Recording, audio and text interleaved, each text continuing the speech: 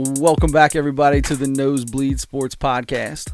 I'm Chris Witt, and with me, as always, is Mr. Adam Schmidt. Adam, how are you today, sir? Outstanding. And how are you? If I was any better, I'd be you.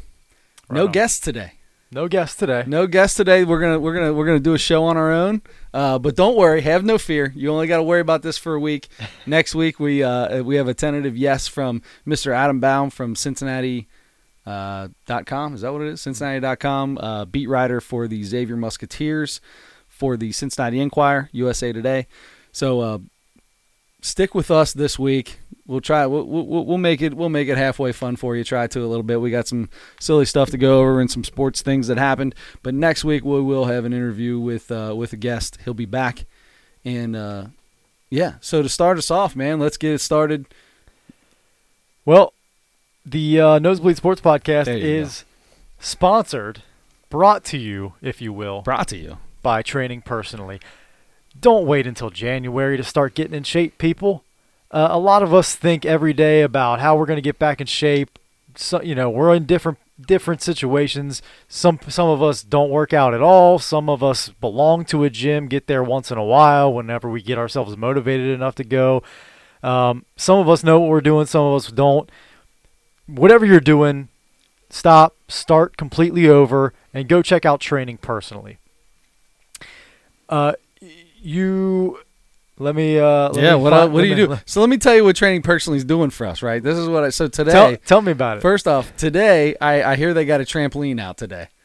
Yeah, in the gym. We got an update. The mini trampolines out in the gym. You're jumping around, so it's not just throw weights around. It's mixed up all the time. But she's doing all kinds of good stuff. What else is she doing? And by she, you mean Peggy Edwards. Peggy Edwards is a certified personal trainer and a certified nutrition specialist. She has your circuit training workout set up and ready for you to start right now as we speak. You will get the one-on-one attention from a certified personal trainer, but you don't have to pay the outrageous hourly fees that most personal trainers are going to charge you. She has tons of options for memberships. She will structure a workout, a nutrition plan, a payment plan that best suits you. Stop in, take a look around. Tell Peggy you heard about Training Personally on the Nosebleed Sports Podcast, and she will give you your first month free. First month free. That's big cash for a personal trainer to work with you for a full month. Full month. Go there every day if you want to. You can go there every day. You can go there every other day. You can go there once a week. Anything you want. All the information you need can be found at trainingpersonally.com, or she's on Facebook at Training Personally with Peggy Edwards. You can also give her a call.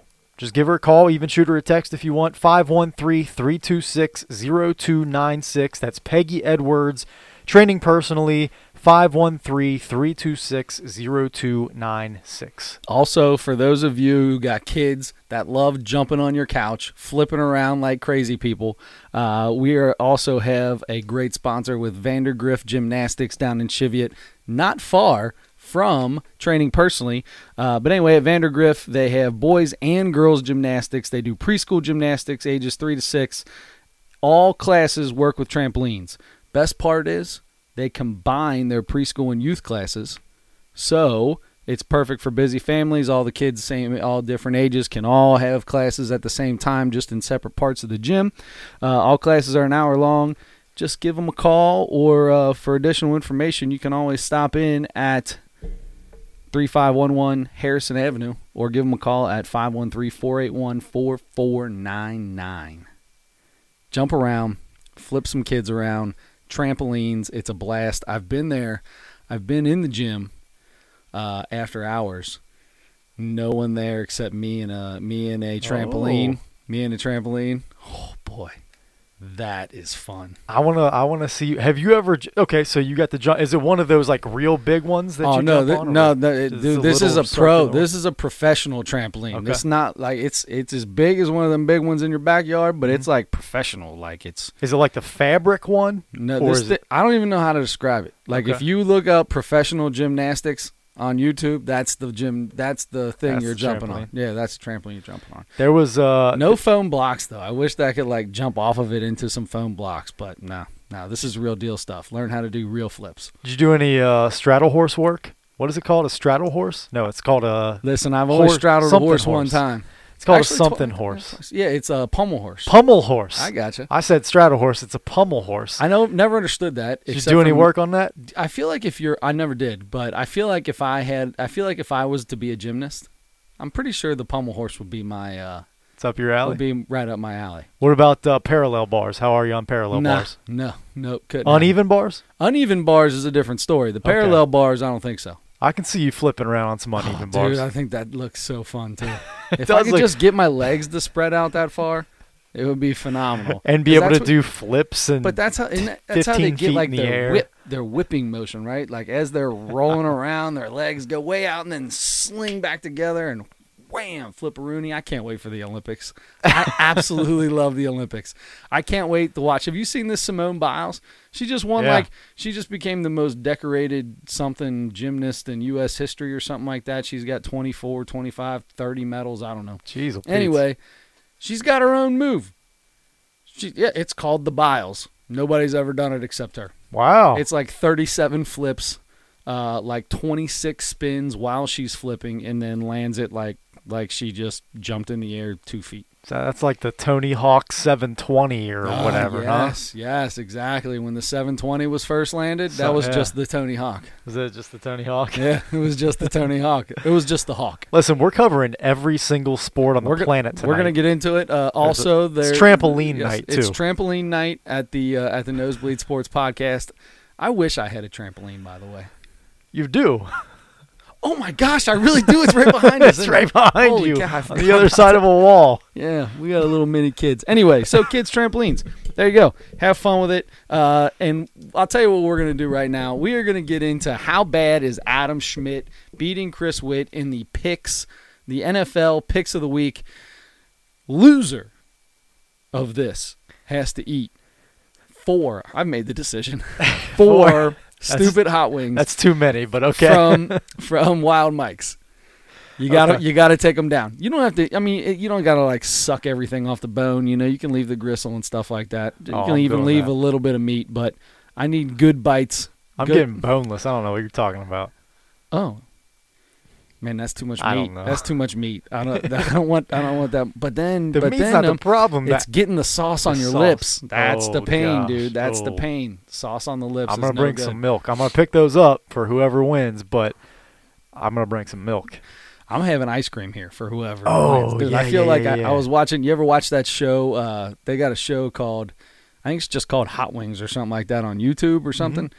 And Love the dude, that show. he gets. I know. I've just came into this a few months ago. Anyway, he gets a celebrity on, and they eat 10 ridiculously hot wings from from the Scotia level or whatever, from low to the hottest of the hottest in the final dab. Anyway, DaBaby, who apparently is a rapper, was just on, and he brought ice cream with him. That's a guy? Yeah. His lips got so hot that he took the ice cream and was just wiping it on his lips. Just doing ice cream chapstick? It was awesome. I know that feeling, though. I know what he's feeling in that moment. There is a rapper called DaBaby. Yeah, dude, be careful, dude. He beat the crap out of some guy in the middle of like a jewelry store and like Insta-timed it the whole time live. Sounds like a heck of a guy. So going back to the NFL picks, we pick against the spread. We pick 3 games against the spread every week. The last couple weeks, I gained on you. You were off to a great start. I gained on you. Took a 1-game lead after last week, week 9. Yeah. This past week, it was week 10. And you got the lead back, my man. You went 3-0 this week. Oh, 3-bagger! Look out! Feast or famine with you. That's how it is, man. I don't like to do these 2s, man. 2s are no good. I either want 3 or 0. Well, I went 1-2. You went 3-0. So you are 17-13 on the year. I'm 16-14. Back up 1 game. So there you go. Back up a game. Oh, this is going to come down to week 17, isn't it? I think it might. Oh my God, that makes me so nervous. Let me tell you something that's going to happen in week 17. I'm not just going to pull the scores up at the last second. You're going to look ahead? I'm getting ahead of that. Good. I am getting ahead of that. All right, so for week 11 coming up here, I've got New England is at Philadelphia. New England's a 3.5-point favorite. at Philadelphia. So I'm taking New England. Okay. Buffalo is a 6-point favorite at Miami. I'm going to take Buffalo to win by more than 6. And Carolina is at home, a 5.5-point home favorite against Atlanta. Your favorite team to pick. Yeah.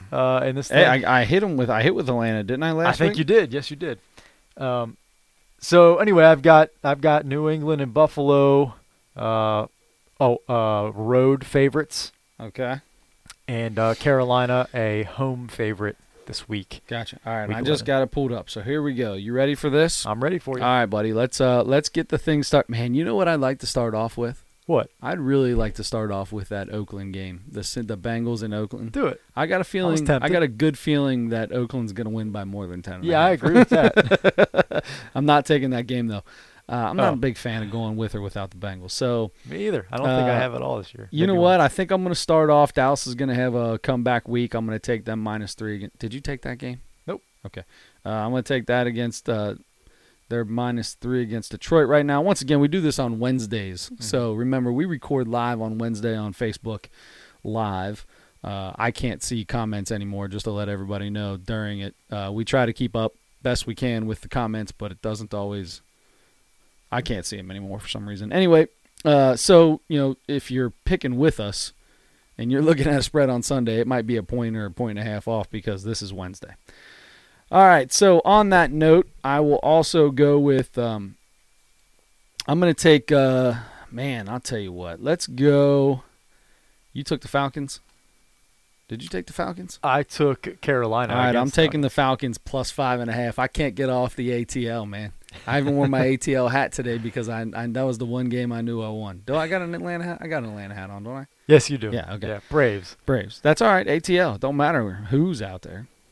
All right, and then last and not least, Jimmy Garoppolo not happy with this past week's performance against Seattle, and they're going to come out and they're going to cover that 11 points against the Cardinals. Okay. So that's it, man. That's our picks of the week. Once again, I'm feast or famine on this. I either get 3 in a row or 0-3. I think I've only gotten one 2 weeks, and then everything else has either been 3 off or 3 on. So don't listen to anything I do. However, Adam is still over 500. Or no? Well, yeah. Adam's still over 500. We're both so over he's 500. So you can pay attention to him and possibly win some money. So, because that's all for fun betting. So here's what I want to talk about before we get in. We're going to start off with basketball today, right? Yeah. Before we get into our big three, because the big three this week I think is going to be a little fun. It's a little different than our normal big three. It's going to be It's not 3 topics. It's 1 topic, but you got to pick 3 things. We'll get to that in a minute. I didn't watch the game because I was at soccer practice with the boy, and I was watching the Xavier game on my phone. However, I got a tweet. I got a text in the big text group that annoys the heck out of me half the time that I'm in, and it just said Golden Aces. Nice. Which is Evansville. Purple Aces, aren't they? Oh, sorry. Did I say golden? I think it is the Purple Aces. You're right. Yeah. The Evansville Purple Aces upset the number 1 team in the country, the Kentucky Wildcats, at Rupp Arena, by the way. At Rupp Arena. How insane is that? So, I don't know. A lot of times a game like this is just close the whole time, and then some team comes out and does something at the end and breaks it out. They led for all but 5 minutes and 43 seconds. And they won. They beat them by 3, so it was it was a close game. Sounds like pretty much the whole game. We talked last week when we talked college basketball. Kentucky is one of, a handful of teams that are young every year pretty much because they get the best recruits, and those guys stay for a year, maybe 2 at the most, and then got leave. This Nick Richards kid. He's a junior now. I mean, that kid was projected as a top 10 pick in the NBA coming into his freshman year, and he's still there. They've held on to some kids a lot more lately. However, the ones that hold on, usually there's a reason they're still there. Sure. And so either way, though, after beating Michigan State to open college basketball last week, Kentucky was the number 1 team, and Evansville beat them. Which what makes the story even more interesting, special, whatever you want to call it, is Evansville is coached by former Kentucky Wildcat Walter McCarty. Is that right? Who won a national championship with Kentucky and played several years in the NBA. There you go. How old is that dude? Walter McCarty. That sounds like a guy that's like 96. Walter McCarty won in 96 with them. He was on their 96 that was on the championship Mashburn team, wasn't it? I think he was before. I want to say that was Tony Delk. Tony Delk, when Tony Delk set the record for most threes in a championship game. Yeah. I remember that. Yeah. So I'm pretty sure it was that team. I'm guessing that was Pitino, or was Tubby Smith there at that time? No, that would have been Pitino. Okay. So under Pitino, then Walter McCarty. I could be wrong about that. I don't know. I'm not a Kentucky faithful. Yeah, I enjoy it, but we know several, but we neither one of us. Everybody knows one or two, right? It's like an Ohio State football fan. Everybody knows one or two, absolutely, and you know exactly who they are because they've always got Kentucky on.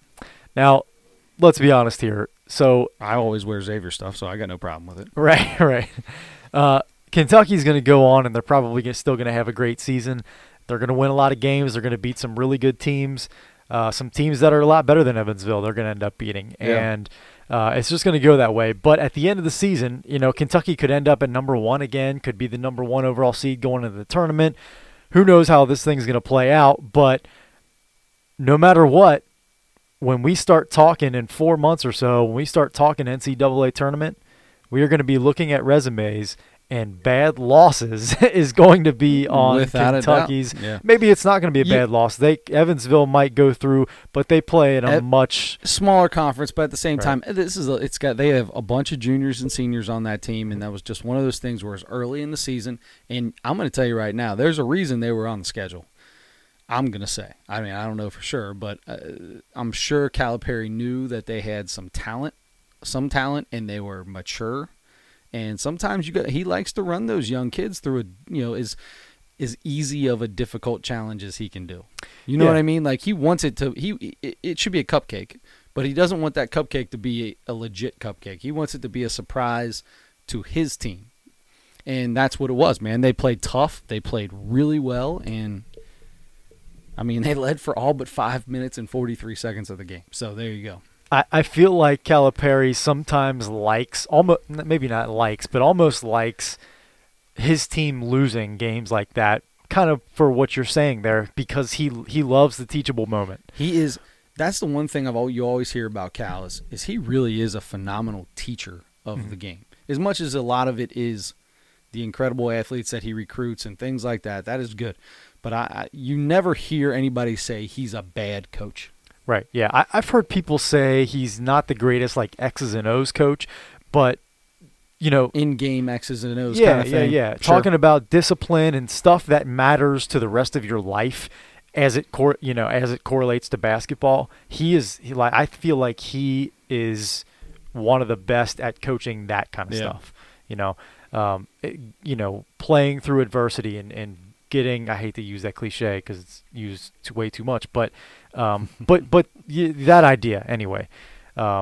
Early season major upset, almost like the Michigan Appalachian State football game from years ago. Yep. Kind of that level of surprise for the entire country there. So anyway, that's really our college basketball review for the week. That's really all we got. Next week we're going to have Adam Baum on from the Cincinnati Enquirer, beat writer for the Xavier Musketeers. We'll get into some basketball with him, and we'll probably talk more than just Xavier, but we'll talk. It might be more Xavier Big East related, but he pays attention to a lot of college basketball, so we can get into some other stuff with him too. So we'll have some more college basketball next week. But this week I saw a tweet the other day. I like to get on the tweet box. I don't like to send too many. I don't like to tweet anything, but I like to hit the like button or the retweet. I feel like the retweet, we talked about this, like if you like something, like that's so, man, it's like golden, right? Yeah. No, I feel like a like is a like. I feel like the retweet, that's the big one. Man, he retweeted that. Oh boy, must really like it. That's big time. Yep, I'm with you. So I found this. I don't even know where it's at. It was a tweet, I think, something about, it was Ryan Russillo, who I love Ryan Russillo. Yep.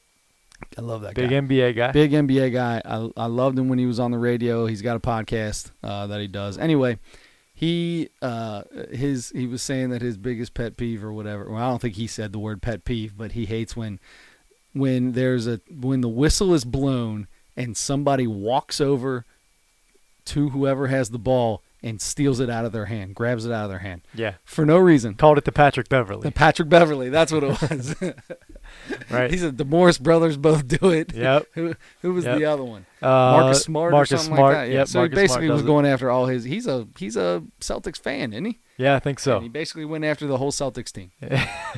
Yeah, I mean Marcus. Yeah, neither of them are there anymore. Right, but yeah, a couple of guys that were there. So Marcus things that he Morris got was, to see a lot. Anyway, so that made me think. I can't stand that. And as soon as I saw that, I know you have to hate that. Like that's the kind of thing that would annoy you more than anything. You're walking down and some guy just grabs the ball from you while it's not in play. Like, oh, Yeah. you're bad. That's awesome. Great job. Yeah. Go ahead. No, well, I think what he was saying was, and he kind of said, like, you don't gain anything from that except to get under the skin of the opponent. That's it. That's all you're doing. You're trying to piss somebody off. So anyway, knowing that would be something that you probably don't like, I thought, what a great idea for the Big Three to do the Big Three NBA pet peeves. Yeah. So, Yep. To be honest, and a lot of people would say something probably like the travel call or something like that. Let's try to stay away from the obvious. Or did you go all obvious? Well, no. So I wrote down. So you let wrote me start down 6, right? Let me start by Let me start by saying my list of basketball pet peeves is 10 miles long. Okay, and we've talked about some of them on this podcast before. John Havlicek didn't do it. Gosh darn it, nobody else should. John Havlicek. That's Hondo. how I feel like you feel. Love you, Hondo. Anyway, so I did write down 5 of them. I just threw 5 of them down. I was in a hurry coming over here because I had to get I'm some good work- with that. I like 5. done. I like 5. I was expecting 6 to 10, but 5 Well, is good. well, Even though we said it was the Big 3. I have more than 6 to 10, but I wrote 5 down just trying to jot as many down as I could think of quickly. All right. But 2 of them are ones that we've already talked about. So I'm just going to leave those off, and I'm just going to tell you We'll get to the those 3 at the end. Let's Okay. get to the 3. Let's start with the least of the 3. Oh, I got to rank these now? No, Okay. no, you don't. No, you don't. I'm kidding. That'll take you too long. Just say the top. I'll tell you the very first one when I started thinking about it the other day that came to my mind is this thing that's been going on for the last couple years. I feel like more than any other time I've noticed is not getting a shot off at the end of a quarter. I feel like that is something happened where at some point, there was enough guys that were coached like, hey, take your time. If there's 4 seconds left, that's a long time.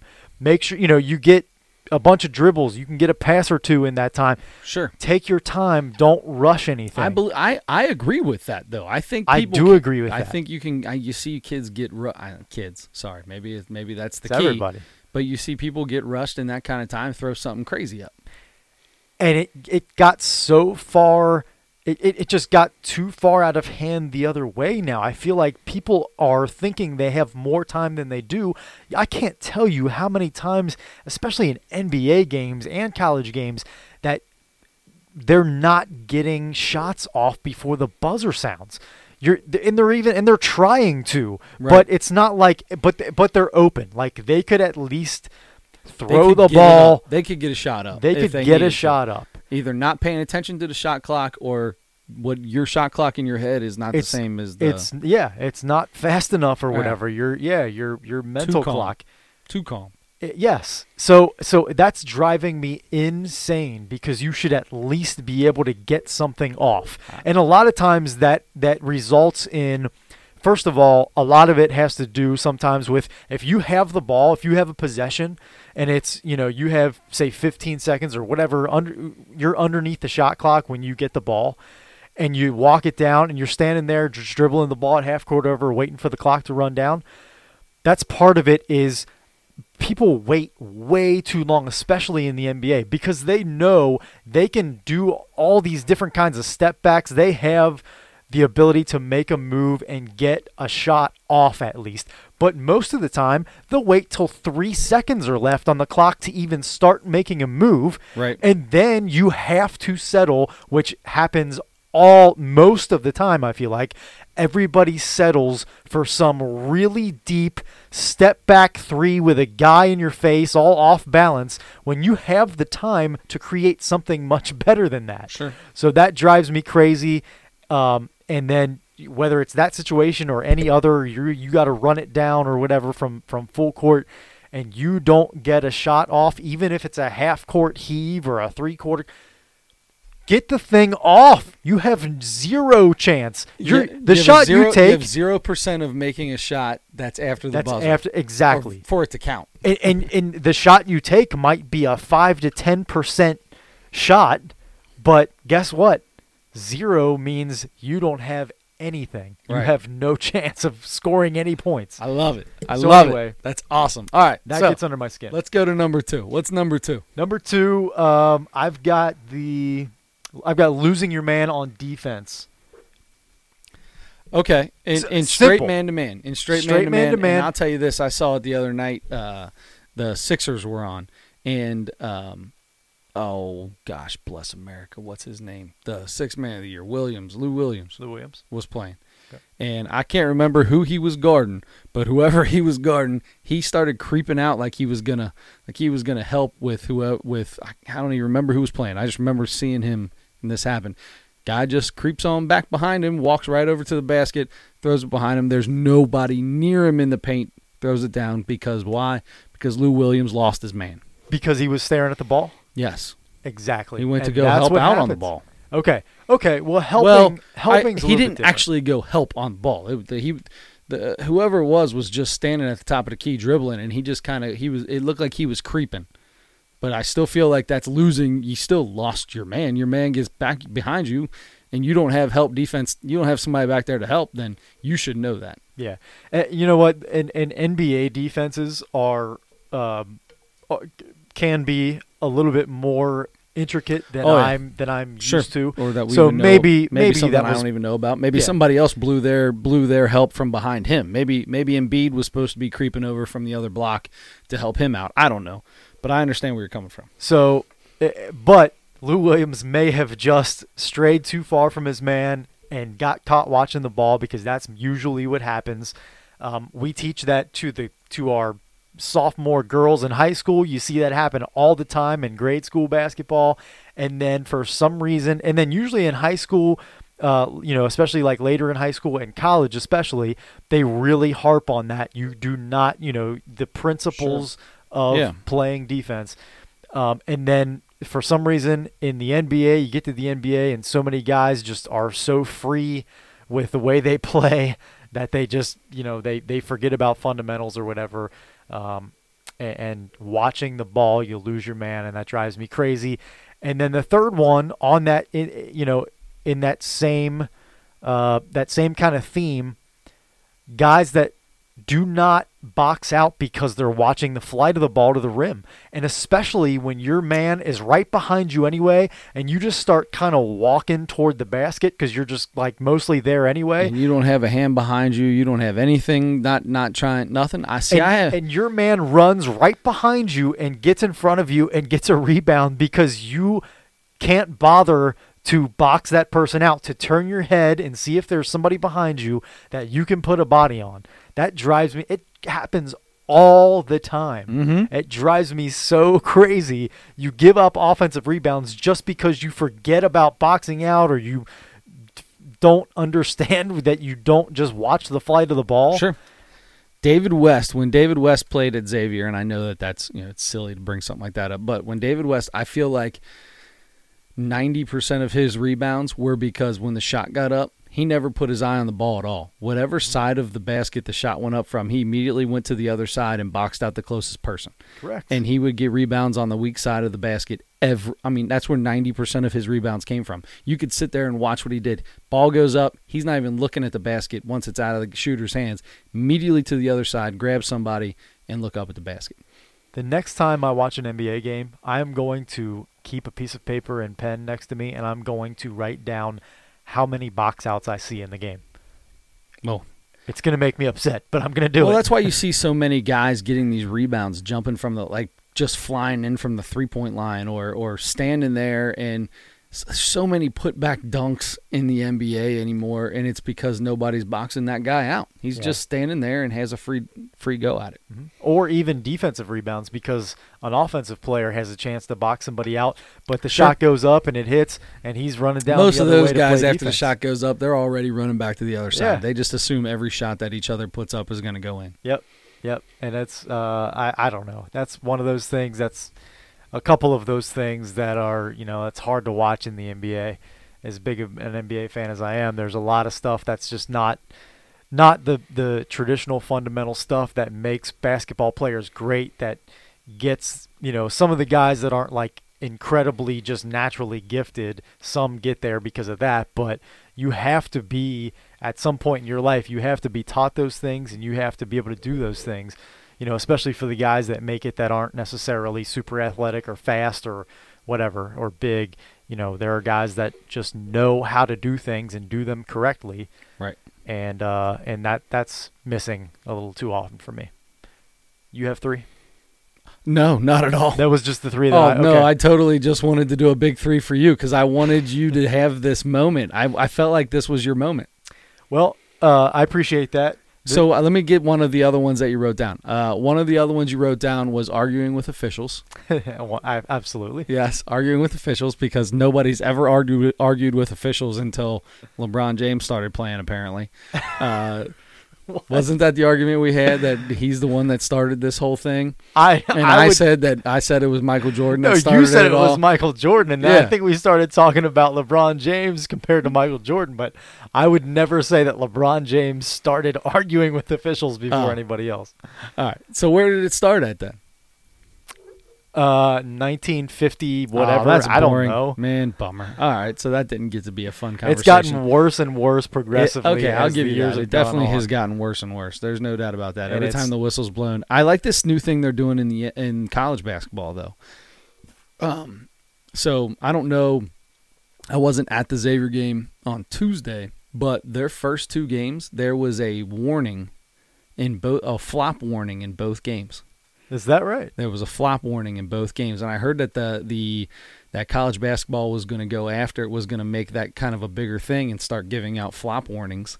But there was one, Najee Marshall, he actually got fouled, and he was in the air when he got hit. I didn't think it was a flop, but I mean, they still called the foul. He still got to shoot free throws, but they called after flipping around, I guess, flop warning. And then Tyreek Jones tried to take a charge, and they gave him a flop warning. So is it that the same player gets a warning and then gets a second one? It's a technical? I have no idea. I can tell you that they give a warning out, and it's directed at a player. But we don't know what the warning is. I don't know what comes up next. No kind of consequences or anything. I know what it's for. It's called. They announce it over top, but I don't know what the consequence is next. That's what I mean. It's never got to that point for me. So yeah, JJ Redick is Grayson Allen. They're all well into their NBA careers, so we may never know. Yeah. Okay. Well, that's interesting. I didn't know they were doing that in college basketball. It's a nice idea. Or maybe it's just for some reason Xavier's getting called for it. I don't know. Maybe they're just doing it in the Big East. I don't know. I don't know. But it's I can't help but feel.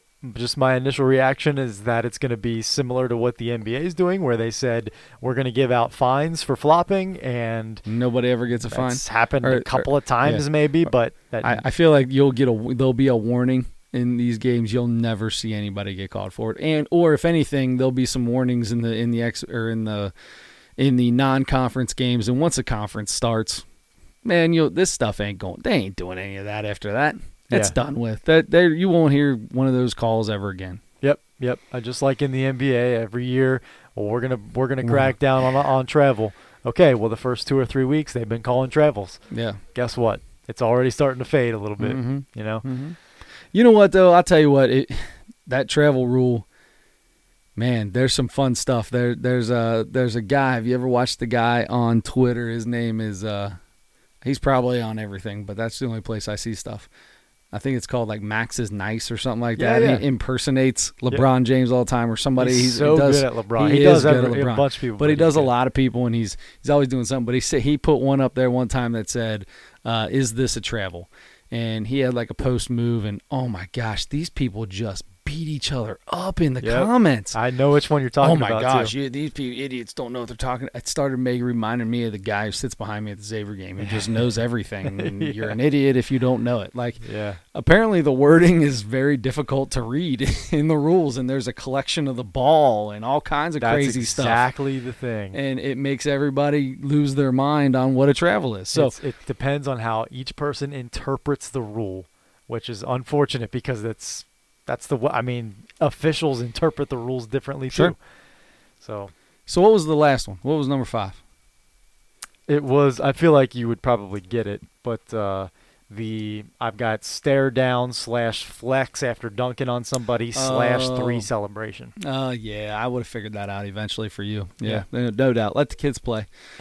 Let the kids play. I feel like the NBA has embraced it more than Major League Baseball has, but you know, baseball's getting there. Eventually you old folks will just have to deal with it. I mean, you already do, basically. Speaking of old folks, can't wait to talk about Red Fox. But before we do that, we're going to talk about Red Fox. Before we do that, too, I got something I got to get off my chest. Please do. So 3 years ago, I wish I had some little light music to start playing in the background. I might have a little something. You don't have to pull it up. So let me just get this off my chest here. So that's all I got. It's the only music we have. It's the startup music. So we'll just play that softly in the background. I don't think I can loop it. Maybe I can. Anyway, so 3 years ago, Xavier decided they were going to do a new pool of seats, right? And everybody gets, because they had to take some seats out and put some seats in. Everybody has to become in a pool, and when your selection is drawn, you get to sit wherever you want. You know, ticket prices, blah blah blah. So we decided we were going to move from our seats. You know, this is our opportunity. Let's go down. Let's get a little better seats. So we got some better seats when it was our turn to pick. They're the greatest seats in the world. They're the most comfortable seats you ever sat in. I got more leg room than anybody in the whole place, unless you're on the floor. It's phenomenal. I've talked about it before on this podcast. It's getting to be impossible to sit in front of these 4 people. I've never in my life have been this annoyed with a fan. They're not fans. They're critics. They're not fans. They're critics. That's what they are. There's not an ounce of fandom in it. When Xavier was a number 1 seed 3 years ago, when they redid all this stuff, we got to watch one of the greatest Xavier basketball teams ever. You would have never known it if you just sat in front of those guys all year. You would have thought that was the worst team to ever play the game. It's always the worst. Screaming and yelling at Travis Steele like Travis Steele can hear you. I don't know what to do. Man. I'm usually pretty good at easing into, not confrontation, but, just having a confrontation, maybe. I can't do it with these folks, man. I don't know what to do. I'm getting a little nervous. This is what happened the other day. Okay, so first off, the whole game, it's the same thing that I always complain about. They just do, it's negative the whole time. They hate everybody. Everybody's terrible. Nobody ever, and then when the crowd goes crazy because somebody gets fouled, they call everybody in the stadium idiots because they don't know rules, and even though these people don't know any rules either. Either way, there's an old lady. I talk about old lipstick that sits behind me, right? Old lipstick. Usually on a couple of her teeth. She's in her 70s. She is the mother that has to live in this poor household that her husband dropped down into their children. That has got to be the most negative household ever. All right, so anyway, Siena. They're playing Siena. There's 3 fans that drove 10 hours from upstate New York. 3 college kids. Got some really good seats. They're a section over from us. And they are just having fun, man. No negative coming out of them. I mean, some negative towards the refs, but nothing bad towards any fans. They're being, just having fun. Kids, I mean, they are hooting and hollering a little bit more than anybody else, but they're college kids. Everybody's being real nice to him all around. Couple jokes, like, just messing with him, and then smiles. And a bunch of people bought him a couple drinks. Just good times, right? The end of the game, it's a 20-point spread. Okay, this guy's talking about how he's got money. He's screaming. Everybody knows this kid's got money on the game. He's talking about the spread from like 5 minutes left in the game. Xavier goes up by 21, and then Siena makes a shot. They're back up 19, and it's back and forth because the walk-ons are in, so they're still shooting, and he's going bananas over there, just jumping up, having so much fun. This old lady behind me starts screaming at him, "Go back home! Go back home where you're from! I don't know why you're even here!" What are you doing? If you ever are at a game and you're listening to this, and it's your home team, and somebody comes to your stadium to watch a game, be as nice to that person as you possibly can. Of course. They're giving your school or your team money to come sit and watch your game. As long as they're being respectful. Sure. Start off being respectful to them, and they'll probably be respectful for you, because most people don't come to play. Well, I don't know anything about the NFL. I don't like the NFL, going to NFL games, so take that out of it. Yeah. Baseball, basketball. We'll just talk that. Maybe hockey. I don't know. But just can we stop? I don't know what to do with these people. Yeah. So my number one pet peeve in basketball and any sports is fans. It is fans. I hate sports fans at games. I can't do it. This is the worst it's ever been in my entire life. Sometimes you have people sit around you and you usually have fun with them, right? I can't do it with these people. No, I don't have fun with them. I just don't like them. I'm going to start wearing Nosebleed Sports Podcast T-shirts to every game. I'm going to give them all one, so they can listen to this podcast, hopefully, and maybe hear me complain about them. I don't know what else to do. That's talking behind their back, though. I don't want to do that. I want to confront these people, but I don't know how to do it. If you've got any suggestions for me, please, in the comments of whatever you're listening to, whatever platform it is, YouTube, iHeartRadio, SoundCloud, Facebook, I don't care what it is. Let me know let me know. I got to sit by these people for every game. They're directly behind me. I got to tell you, this is a serious matter. It is. Because kind of like you said, like you are so into messing with the people and, I don't mean, it's all right. Yeah, even when they really are annoying you, you can engage with them and figure something out. You might be making fun of them, but you're engaging with them and making them. They have no idea. Making them feel like you're just interacting. And hopefully still getting my point across. Right. But where this point, I don't know that I've ever seen you at a point where you're just not. You can't even engage. I've never been here before. You can't even do that. So okay, that's why I haven't seen it, because you haven't been here before. Never been here before. I need help. That's interesting, man. That's interesting. Speaking of, how would you like to come to the Xavier game with me on Friday? This Friday? Yeah. You got anything going on? Are they playing late? I don't know. What time do they play? I don't know. Well, to answer your question, yes, I would love to come to the Xavier game with you. You probably got practice. I have practice, I think, until 7:30. Okay. Well, we'll take a look. We'll take a look at what we got. Anyway, besides, hopefully they have a late game. If they have an 8:00 game or something, I can meet you down there. All right. Anyway, you can witness it firsthand. I want to now. I really want to. I want to see what's. I mean, these people have to. If you're there, that might be the courage I need to turn around and say something. Like, they talked to me all game, but I used to turn around and say, well, he's actually shooting pretty good. He just missed his last 2, but he hit the 4 before that. Like, he'll be fine. Or, I tried to get some positivity in their lives because they need it. Mm-hmm. But now I just completely ignore them when they talk to me. I don't even shake my head. I just look straight ahead. She comes down and in my ear, and I just don't even turn around. She may not even wear lipstick anymore. I still call her a lipstick lady. Old lipstick. I want to see old lipstick. Old lipstick. That's interesting, and I that's probably a good move. I think that's a good move. To just not even, just to completely ignore them. But then it ruins my experience for the games for the rest of my life. Yeah. This old man's never going to die. God knows his kid ain't paying for those seats. This old man's never going to die. He's like 96 and he can barely walk, but he's not dying. Well, maybe he will. I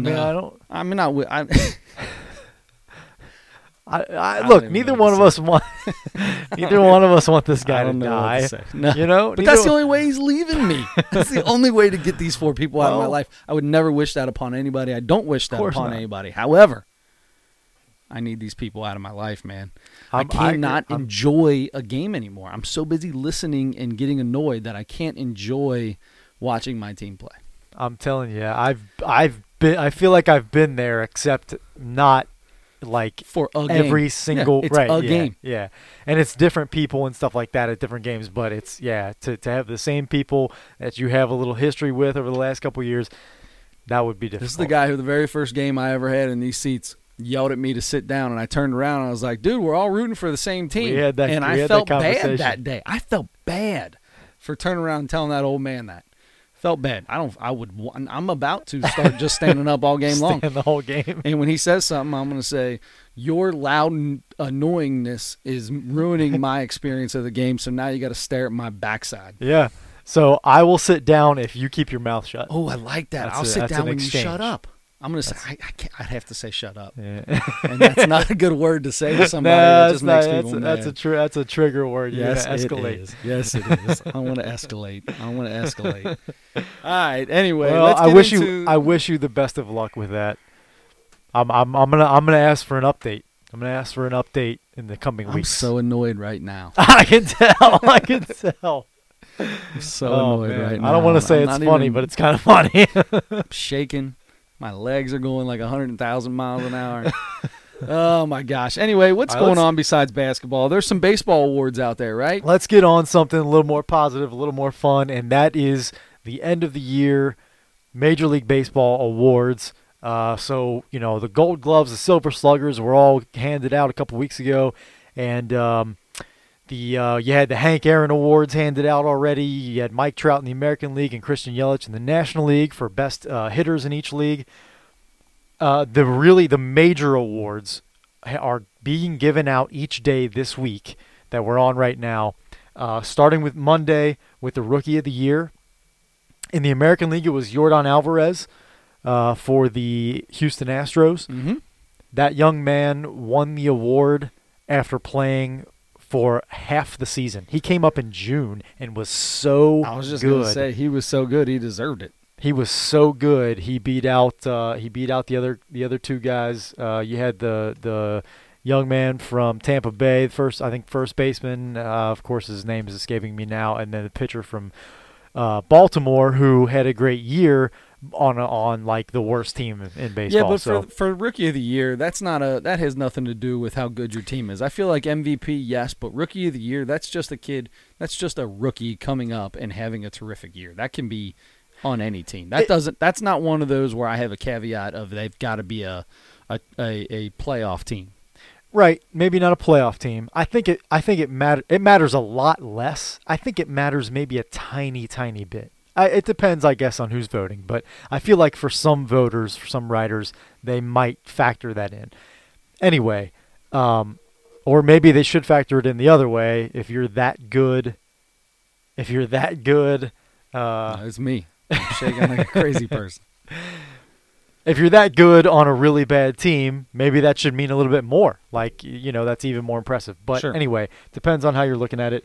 In the National League, it was Pete Alonso, who I think everybody knows set the rookie record for home runs with 53. Yep. Beat Aaron Judge's record. So he earned it. And he not only hit 53 home runs, but he hit for good average, and he drove in a ton of runs. And he did it all year. He was consistent for the whole year. I mean, he had. I mean, everybody has ups and downs in a season, but I mean, to do that for an entire season is incredible. Absolutely. He's a big son of a gun too. He is. That's a guy I want to see in the home run derby for years to come. Yeah.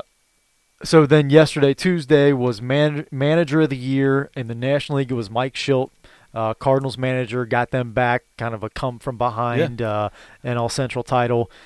It doesn't matter who the manager of the Cardinals is. They're good every year, all the time, I feel like the Cardinals manager should just be their GM.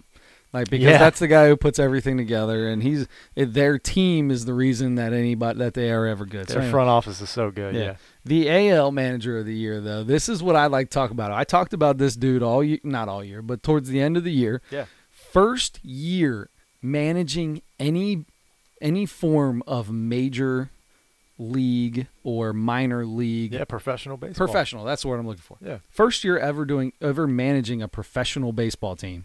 Rocco Baldelli wins the AL Manager of the Year. Yeah. This is either a complete and total fluke, and he's just going to fall on his butt and never be good again, or this guy's the next coming of, I don't know, Tug McGraw or something. You know what I mean? Like, this is unbelievable. It's insane to me that a first-year manager who's never managed a professional baseball team in any league can come in and win that. That's insane. Yep. He played in the league for a handful of years. It doesn't seem like that long ago that I had Rocco Baldelli on my fantasy baseball team. It's so crazy to think about that. He's still a young guy, but the Twins had a 23-game turnaround from the year before, and his very first year ran away with it. Well, not ran away. The Indians were in it kind of close to the end, but the Twins were so good all year. Home run hit machines. Didn't they set the record for home runs hit in a season? And a lot of guys or was that the Yankees that did that? Anyway, I think it was the Twins. I think they both might have done that. They beat the record, the previous record at least. They both did, but I think the Twins ended up with the most home runs, and a bunch of guys that you don't really, not a lot of superstars on that team or anything. Like a lot of guys that you don't know a lot about. And they were they were a really good team, and we're gonna see in the next couple of years how much of a difference Rocco Baldelli really makes. And if they continue to get better or stay the same, it's going to be pretty cool to watch his career grow at such a young age. Yeah, no doubt. So then I love this. We'll do the National League first, and then I'll let you do the National League because I like to talk about the American League. Cy Young was given out today. Correct. And in the National League, in back-to-back years, Jacob deGrom. Congratulations. That guy's he's a phenomenal pitcher. Yeah. Yeah, he had a great year. I think he was hurt a little bit this year, but for a part of the season, but he was still fantastic while he pitched. He was hurt, so he missed some starts and still led the National League in strikeouts. That's pretty darn good. I think he was second in ERA and WHIP. So he had a great year. Under one in WHIP. There was only three guys in all of baseball that were under one in WHIP. That's insane. And one of those guys is the gentleman who won the American League Cy Young. The second best pitcher on his own team. Exactly. How crazy I was going to say that because you said that. I know. Yeah. I said Justin Verlander's probably going to win the Cy Young and be the second best player on his team. I actually tweeted that thing out. And I couldn't agree. Sent a tweet out. And I could that. not agree sent more. very few tweets out. Yeah.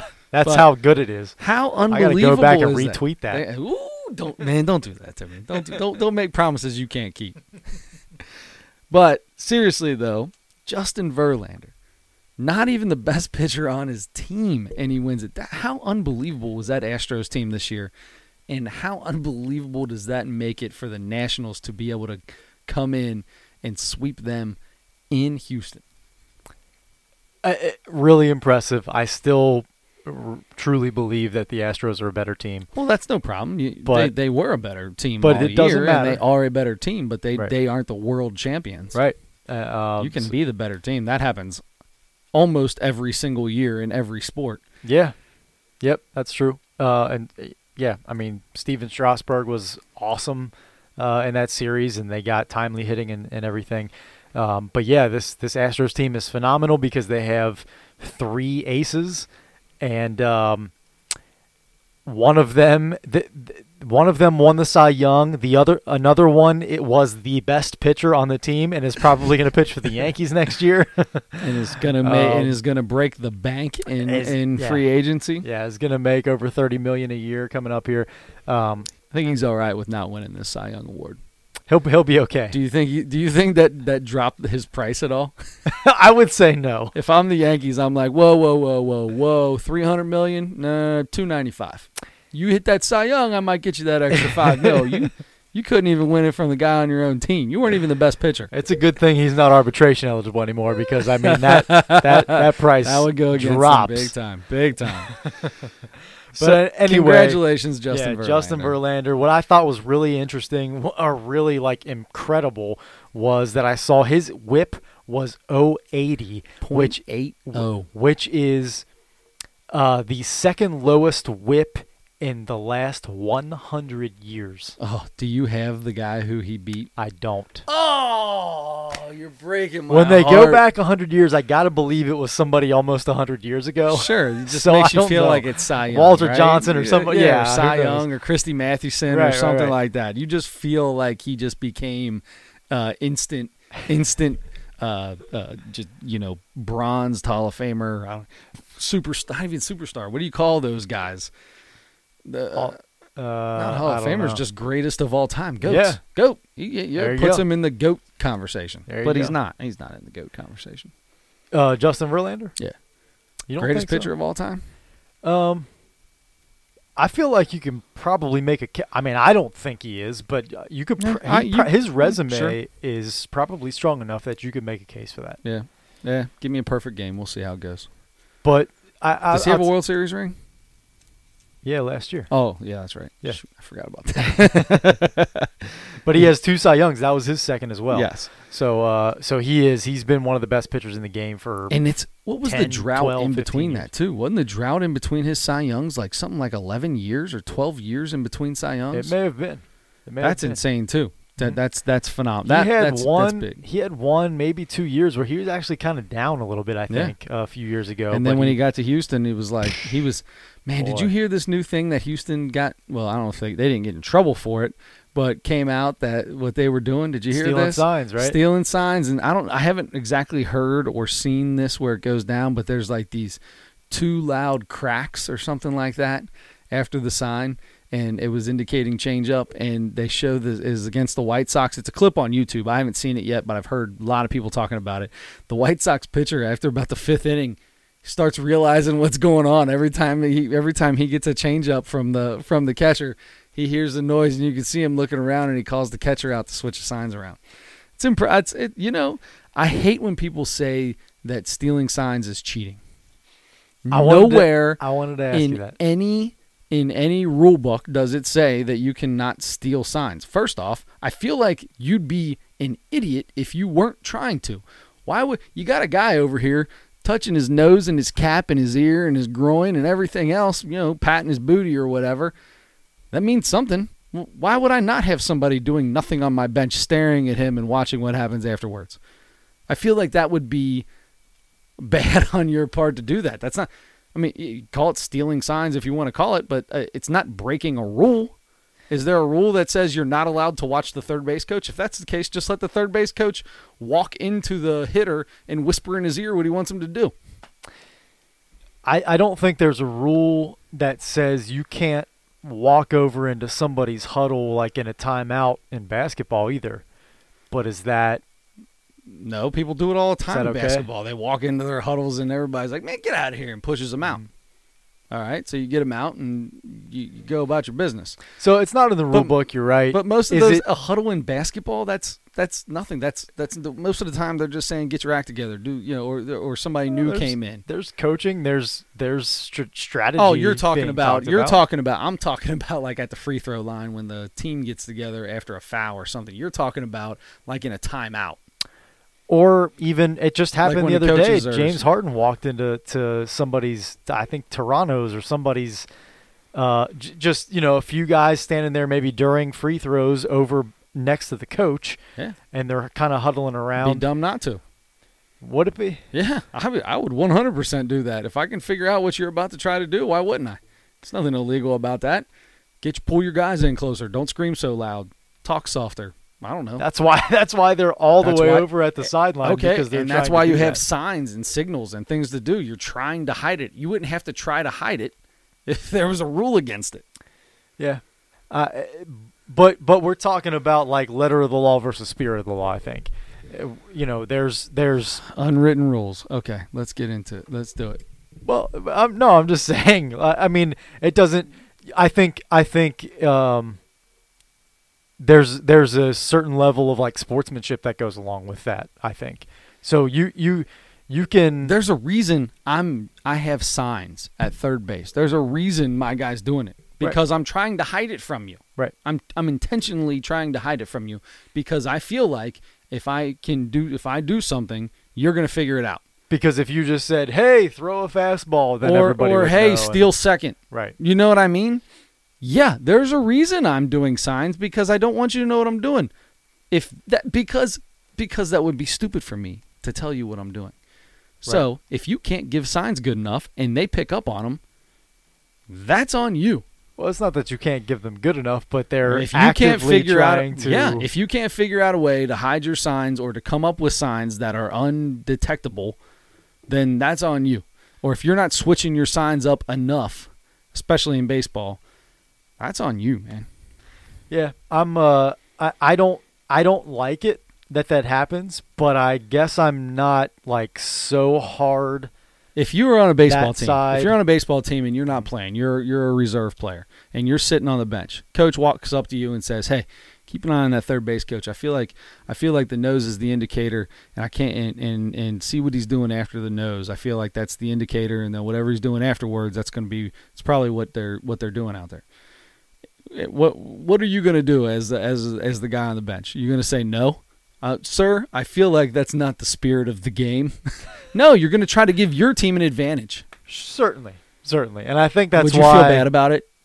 No, it depends on the situation. I don't know. I guess I would have to be. I just gave you situation. One. I know, but but I think I would have to be in the moment and figure out how are we World Series Game 6. Do we have? And I also feel like there's a difference between a coach sitting in the dugout, looking across and trying to figure that out, or guys tipping their pitches and stuff like that. Okay, that's completely different. I'm not talking. I think that's the same. Okay, so if you're tipping your pitches, so then if you feel like that's the same, then if you're tipping your pitches, I have to try not to see what you're doing. No. But I'm saying that's the spirit of the law. I'm saying you just said it's the same. No, I'm saying sorry. That I'm is getting why. Sorry, I apologize. Speak, Adam. Now I just. You're saying that you feel like that's okay. I'm saying it's kind of similar in that way. So if you think about it that way, yeah, I can understand that. But that's what I was going to say is I think there's a difference between doing that and having people planted in different places in the ballpark or using some technology to find there. I heard this morning that there are teams that will not use the ballpark's Wi-Fi because they're worried about being tampered with, and a team that takes their bats from the first to the second and the third night in the same city takes their bats to the hotel with them because they're worried about tampering. That's where I think the line should be drawn. Okay, and I'm fine. This is so slippery slope kind of a thing for me because I don't think that I feel like if I go and I tamper with your bat, that's messing with your equipment. I think there's actually a rule against that. Is there? Yeah. I feel like I could go into the Major League Rule Book right now and find something that says I'm not allowed to take your bat and do something to it. And first off, what would the tampering be? Making it an illegal bat? I don't know. I mean, you can. I'm sure Either you can way, do all kinds of different things with wood. The thing is we are evolving as people. The game is evolving. Technology is everywhere. If you're not using it, then you're just behind. Well, you can use it to develop your players and that kind of thing, and scout and stuff like that. Yeah, and you can use it to record what they're doing on the other side and try to pick up and get an advantage that way. I'm watching their pitch. I'm watching him pitch, seeing where his strengths and weaknesses are. I'm seeing where this guy hits and this, that, and the other with video camera. Yeah, I'm going to have one set up right on that third base coach and right on whoever the pitching coach or whoever's putting the signs in. I'm going to have one set up on them too because I'm trying to gain an advantage just like I am when I'm watching their film on their pitcher. Yeah. You dislike it so much. I said, you hate it. No, that's exactly what I'm saying. Is I don't love it, and I think there are certain levels of it that are worse than others. But I'm not so upset about it that I can really sit here and give you an aggressive. I enjoy stealing signs, but I'm not a fan of the tampering. I don't want you to tamper with my equipment. I feel like that's going a little far.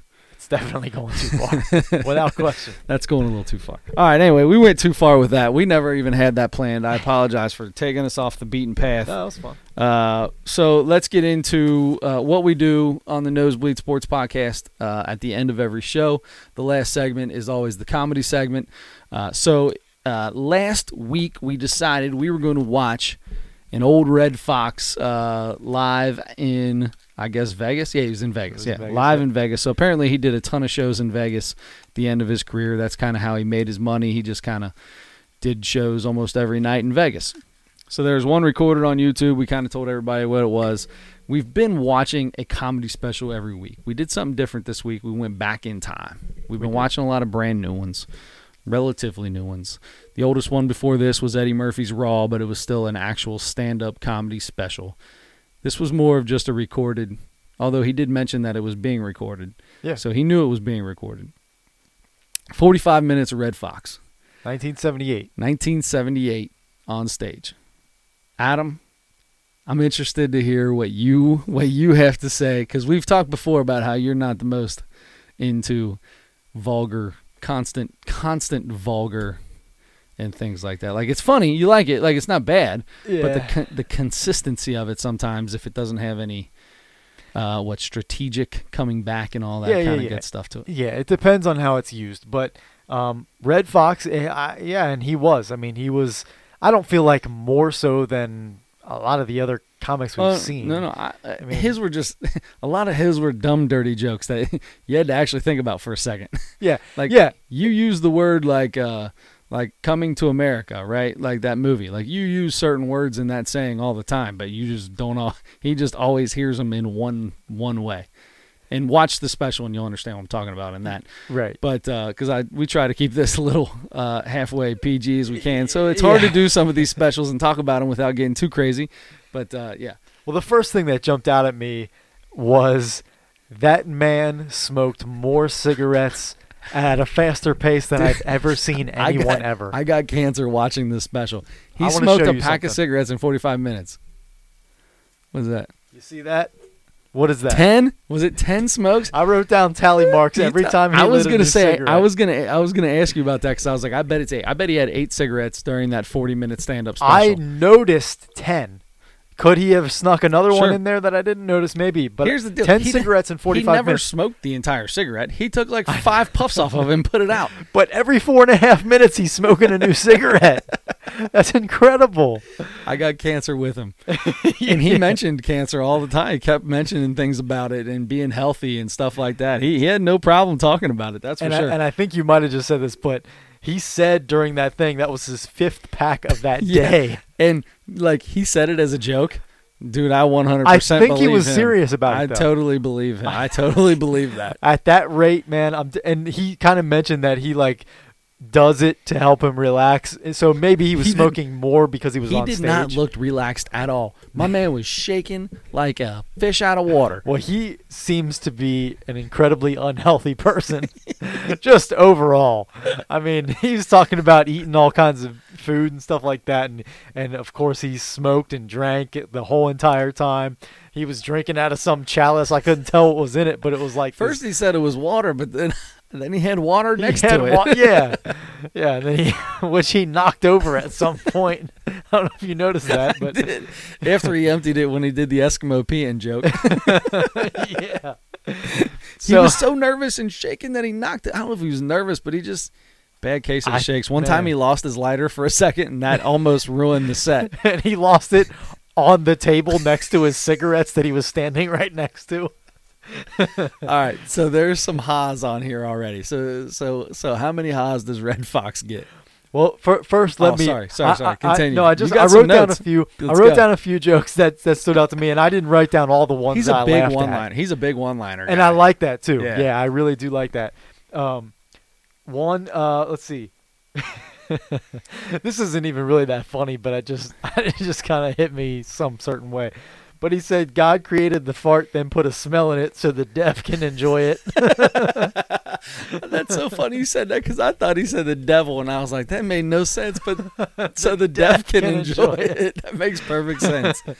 So then he was talking at one point about how people believe in like like goofy stuff like ghosts and black cats and rabbits' feet and stuff like that.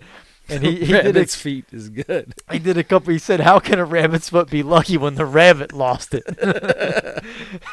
And then he was talking about people being freaked out about black cats crossing their paths. He said somebody will kill their whole family in a station wagon trying to avoid a black cat. And then he said, "I'm not going to wreck my $84,000 Rolls Royce on no 6-inch cat." That's bad arithmetic. The way I figure it, 84,000 goes over 6 one time with nothing left over. That was so funny to me. I rewound it and listened to that like 3 times. Because you had to do the math in your head. So funny. No, it was just. I know. I had to like remember all the words to that. It was so funny. That was good, man. I'm glad we did the Red Fox. I'm glad we did the Red Fox deal. It brought you back to an old time, and I ended up watching special on him afterwards about the old True Hollywood story on Red Fox. I watched that afterwards. That was crazy. When he was younger. When he first started doing white comedy clubs, where they would let him come show, he had to wear black paint on his face and white paint around his lips. It was almost like a clown. That's how he had to do his comedy skit. Wow, that's crazy. He kind of talked about that a little bit at the first part of his. Or was it that, or maybe I just saw that the first couple minutes of same thing maybe. Yeah. But he said it was like, I don't know what year he started, but I thought he said it was like 51 or 52 it was in the 50s. That he. So he must have been doing it for a couple years before he actually got into the white comedy clubs. Oh yeah, it was not until like 60 something. It was over 10 years that he was doing the Chitlin circuit is I think what they called it. Yep. Yeah, really interesting. And I'll tell you, he told some jokes that in 1978 might have been okay. These days, I don't know. I love it. He went with the M word again. Yeah, we had another midget release, man. Yeah. We've had the midget be released quite a few times, too. Boy. He did. He just straight up doesn't like him. He just doesn't like him. Red Fox is dead, so nobody can get too mad at him right now about that. But I'm going to tell you what, if you want to know how Red Fox feels about little people, holy cow, he lets you know about it. What are you laughing at, man? There was nothing funny about that segment. Yeah, no, I agree. Anyway, it was. If you can't laugh at yourself, don't watch the comedy specials we watch. If you can't laugh at yourself, don't watch these. I'm just giving you that information because eventually we're probably going to watch a comedy special with one of these little people that do nothing but make fun of dwarfs the whole time. So, is dwarf okay? It's a different thing. Dwarfism, I think, is different than I don't know what the actual term than little people for little people is, but yeah, I'm pretty sure I thought dwarfism is the actual what it was called, like scientific, maybe not scientifically, but of what, for lack of a better word, a midget is. I could be wrong about that, but I thought there were like two different. I don't disabilities know or what? I don't know. It's not a disability. I can't. I don't. Here we go. Politically correct. We're getting out of this. Let's get out of this. Okay. Because someday we may actually want to have a politician career, and we said the word midget, so we're done. How many ha's do you give Red Fox? Man, this is tough for me. First of all, was there a title to this? I don't think so. I don't think there was a title. There wasn't. I'm gonna, I really do, this was tough. I want to go somewhere. It was a solid 3. I feel like a solid 3, and I pushed that 3.5 ha's, which is good. It was good. Mm-hmm. It was funny. I mean, it was an old man up there cracking some really funny jokes, man. Quick too, man. It was just nonstop. He'd get off the beat point. And I think half of it he just did out of the blue. I don't think some of it was even written. I think he's got so much material in his head over 30 years that he just goes on and on about whatever comes up. There were a couple times I think I noticed that he would start the premise of a joke and stop and never come back to it and just start because he thought of another joke that came right at that moment. I thought that was funny. Yeah. So you're a solid 3, possibly a 3.5. I'm gonna go with a 3.5. I liked it. For the second week in a row, I'm exactly on the same page. Man, you are, because we did the same thing for Arsenio Hall. Did. We gave him a 3.5, yeah. 3.5 right there. And I feel like both of those specials were equally funny. I think they both had some slacking parts in them, but they both were pretty good. They were good. I'm with you. Red Fox was good. What are we doing for next week? Who got the 5-ha? Was there only one 5-ha for us so far? Was it Dave Chappelle? I think you gave Dave a 5. And you didn't. I don't think I did. I think I maybe gave him 4.5 or something. I got you. 4.5. All right. So what are we doing next? That's a good question. Oh man, you have Netflix up. I have Netflix up. So there's a couple here. Jeff Garlin. You ever heard of Jeff Garlin? Yeah. He just had one that came out. Yeah. Looks like, I don't know, within a few days ago. He's been around a long time. If you watched Curb Your Enthusiasm. Yep. He was one of the main people. He was the manager. He was Larry David's manager in that. Right. Super funny guy, hilarious voice. I don't know how his voice comes out that way, but it does. Seth Meyers is out there. Who's this girl? Jenny. Oh no, that's something different. Jenny Slate. Yeah. Yeah. She's got one out there. Yep. There's a lot of them. You want to go to a new one? Are we going to something new now? We can do something new. There's a lot of old stuff we can get into as well. There's so many comedy skits, comedy specials out right now, and new ones. Like, I don't know what to do. Yeah. All right, man. Give me 2 of them, and I'll pick out of the 2. And don't give me 2 plays. All right, let's do. Let's call it between. See, I still have a lot of old. Give it to me. Give them to me. Anything. Top 2 on the list. Let's do either George Carlin or John Mulaney. I mean, we saw John Mulaney in the one that you hated. You need me to. You want me to feel better about him. I like John Mulaney. Just what they did together was terrible. It was painstakingly difficult to watch. How many ha's did you give that one? Did I give it a ha? I'm pretty sure I'd never finished it, so I'm pretty sure it was at 0. I had to watch it. What do you give the first 15 minutes? I watched it 3 times. I turned it on 3 different times, and I didn't start it over. I started at where I left off, and I still didn't finish it. It was 4 hours long. It was 2 hours. It was 2 hours. All right, so there's no George Carlin on Netflix. Okay. You can find all of his. That's the one thing, is he was in the game for a super duper long time, and he would do a new stand-up special every year. Yeah, he did. That is working. He is, dude. He's got some good ones. Let me see if Prime's got one up. Maybe HBO Prime. Everybody's got HBO Prime. Everybody's got Amazon Prime out there, right? Because if you're paying for your shipping, that's just ridiculous. I don't know if everybody does, but I do. So, if Adam has it, then you probably have it. If I have it, you probably have it. Let's see. George Carlin. Here we go. What do we got? This is going to give us movies. You can also find everything on YouTube. Yeah, here we go. Well. There's quite a few of them here, and they're Prime. A lot of these are Prime. So, dude, I don't even know. What do you want to do? How about You All Are Diseased? Life is Worth Losing. Complaints and Grievances. That sounds good, by the way. I tell you think those people behind you are negative? Just wait till you watch the George Carlin. There's no doubt about that. Let's see. We got On Location at USC. Again, Do It Again. What Am I Doing in Jersey? Back in Town. Jamming in New York. And that's just some of it. 40 years of comedy for George Carlin. Does it have the years on those things by any chance? A lot of this is in the 2000s. When did he die? I want to say like 10 years ago, maybe. Okay, so because the last one's 2008, it looks like. it's bad for you. And 2004, 2007, 2001, 2003, 2005, 2001. Let's do the oldest one. I don't have anything inside of the 2000s that pop up on the first beginning of this. So 2001 is the oldest one?